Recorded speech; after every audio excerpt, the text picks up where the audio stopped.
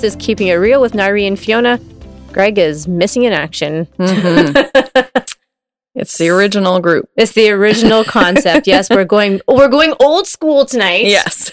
No Greg, but he will be back on the next episode, of course. You know, somebody's got to pay for my wine habit. No.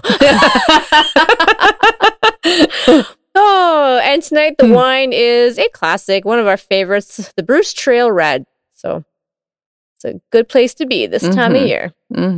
So, producer Chris had sent an article from the Washington Post. Is your diet ultra processed? Because we did discuss processed foods once before, did we not? Yes, we've discussed them a lot of times, but I think what people are surprised is by what they think is processed, or like, you know, even some healthy foods are ultra processed. So when you think of ultra processed foods, you're thinking like chips and, I don't know, store-bought pizzas and those kind of, you know, things that are, you know, well, you've got a whole list here of like, well, like what those bagel bites and, you know, all kinds of lean cuisine, 4-cheese pizza, Kraft dinner. It was pretty, actually mac and cheese and soup and stew broth and pasta.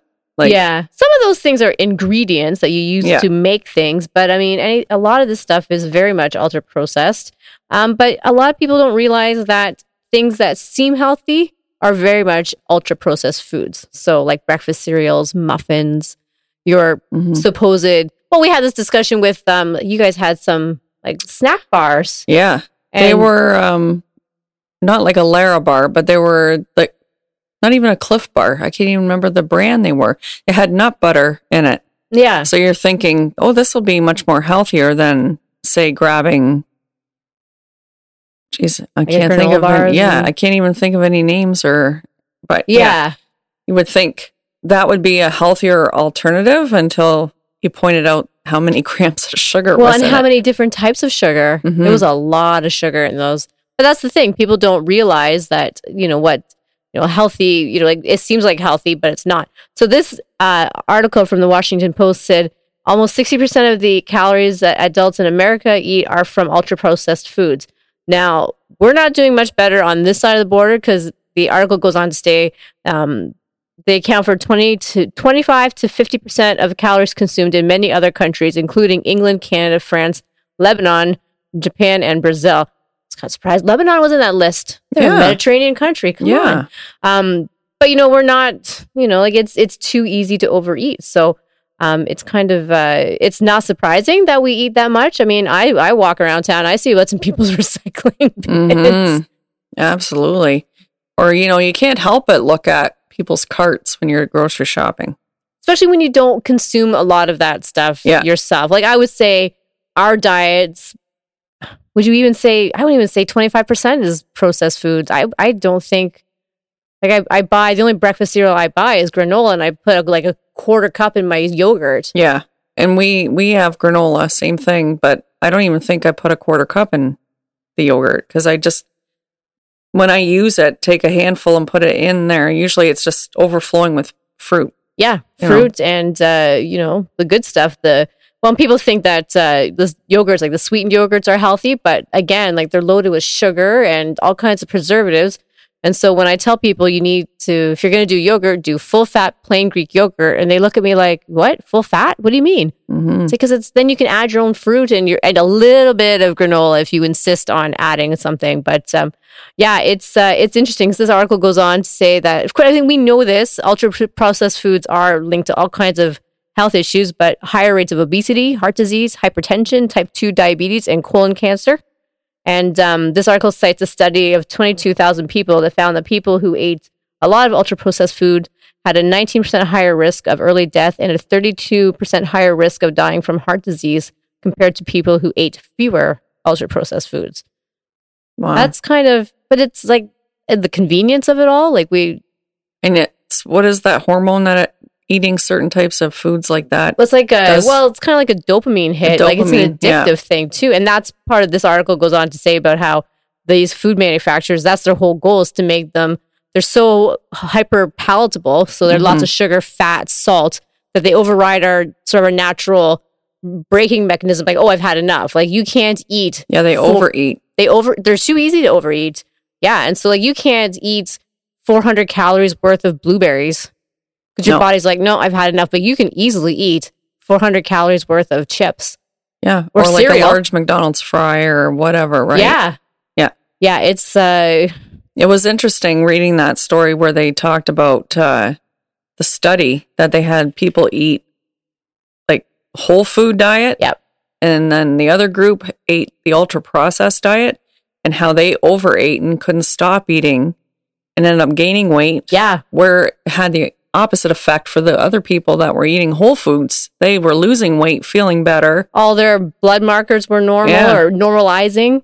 And what's interesting about this is the article goes on to say how if you make your own homemade versions of, say, muffins and those kind of things, you actually, the same effect of like eating whole processed foods or whole unprocessed foods is the same, same health benefit. If you're making your own muffins, you're not going to eat as many because it's not that same overly sweetened, overly processed, gobble it in one sort of mouthful kind of thing, right? Yeah, and I think even me, like today, making some of that applesauce, it was so easy to do, but the jarred stuff, as good as you think it might be or as healthy, that would probably be a good example of the ultra processed because it's sweetened.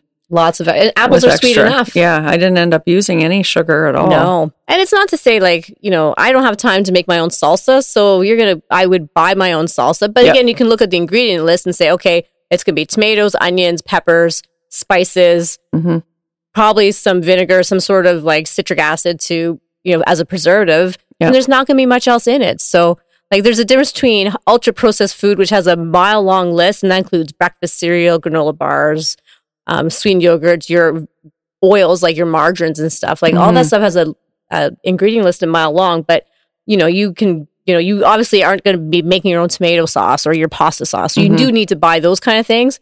But yeah, you don't. But the ingredient list is small, so like I just think I find it's interesting. So this article says Americans are 60% of their diet is ultra processed food. I always think that 60 to 90% of the food in the grocery store isn't even food anymore. No, it's true, right? So and it's like what they say, how you shop the perimeter because that's where all the natural, healthy whole foods are. Deke into the aisles for your pasta sauce if you need it or your olive oil and that kind of thing. But yeah, I mean, but people are always surprised, especially because I'm going to be having this cereal debate with a nutrition client coming up, and people think it's healthy because it says it's high in fiber, it's low in cholesterol, and they see all this stuff on the label, but they forget that it's been ground up, heat treated, chemicals added to it to make it palatable. So it's not healthy. Like if you're going to do cereal, you'd be better off to eat oatmeal because at least you can buy the bag of oatmeal and that's all it is. That's all it is. Yeah. It's not like you're not going to go and make your own granola. You're not going to make your own Frosted Flakes. Let's put it that way. And I think that's another thing too, is because your brain has always been programmed to eat it, thinking and reading and trusting what the label says. Yeah. So it's a whole different mindset once you've broken out of that. Yeah. Yeah. And then realize bacon and eggs are better. And yes, bacon, eggs, and avocado. Yeah. Wonderful thing. Yeah. I mean, these foods are easy to eat. They're, and that's why you can eat more of them. So, and that's like, if it comes in a box, avoid it. Well, not. There's some things that come in a box that you might need to buy. In moderation, maybe. Yeah. That's a good way to. Every once in a while, a Delissio pizza, is okay, but as a regular thing, but. You wouldn't want to do it every day. Oh, yeah. I don't even think I could. We were having the mac and cheese discussion. I'm like, I haven't had Kraft dinner since I was broke in my 20s. Yeah. Maybe first married 30 years ago. Yeah. First marriage, like, I don't know how to cook, so I'm going to do Kraft dinner. Yeah. So, I mean, things have changed because it's like you can make your own macaroni and cheese. It's butter, flour, milk, and cheese. It's not hard. It tastes so much better. So there you go. If you're going to do, don't limit the ultra processed foods, but when in doubt, make your own. It's so much tastier. It is. So that's another episode. Greg will be back on the next one.